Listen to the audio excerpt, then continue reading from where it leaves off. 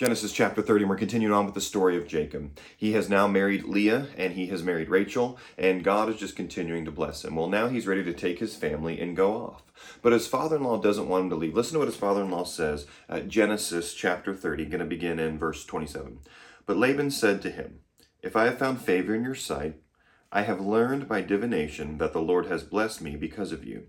Name your wages, and I will give it to you." Now, why do I bring that up? Well, what's interesting is he uses divination, which is actually forbidden, and he shouldn't be doing that. But Laban here knows that he is being blessed because of Jacob. Now, Jacob isn't the greatest guy, but God has made a covenant with Abraham, with Isaac, and now Jacob. And so God's favor is on Jacob because of his grace.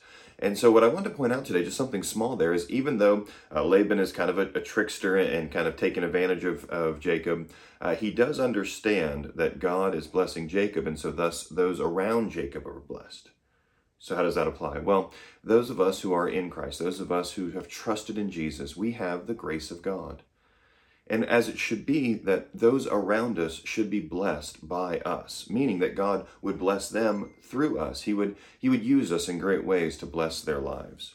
And so, friends, as you look around to those around you, look to be a blessing to other people, and God will use you to bless others. And then hopefully they will see, not through divination, but they will see your good works and then glorify your Father in heaven, and then come to you and ask you about the blessing that they see on your life and how they know that their life is impacted in positive ways because you are a follower of Jesus. And then you can share with them what it means to be a follower of Jesus.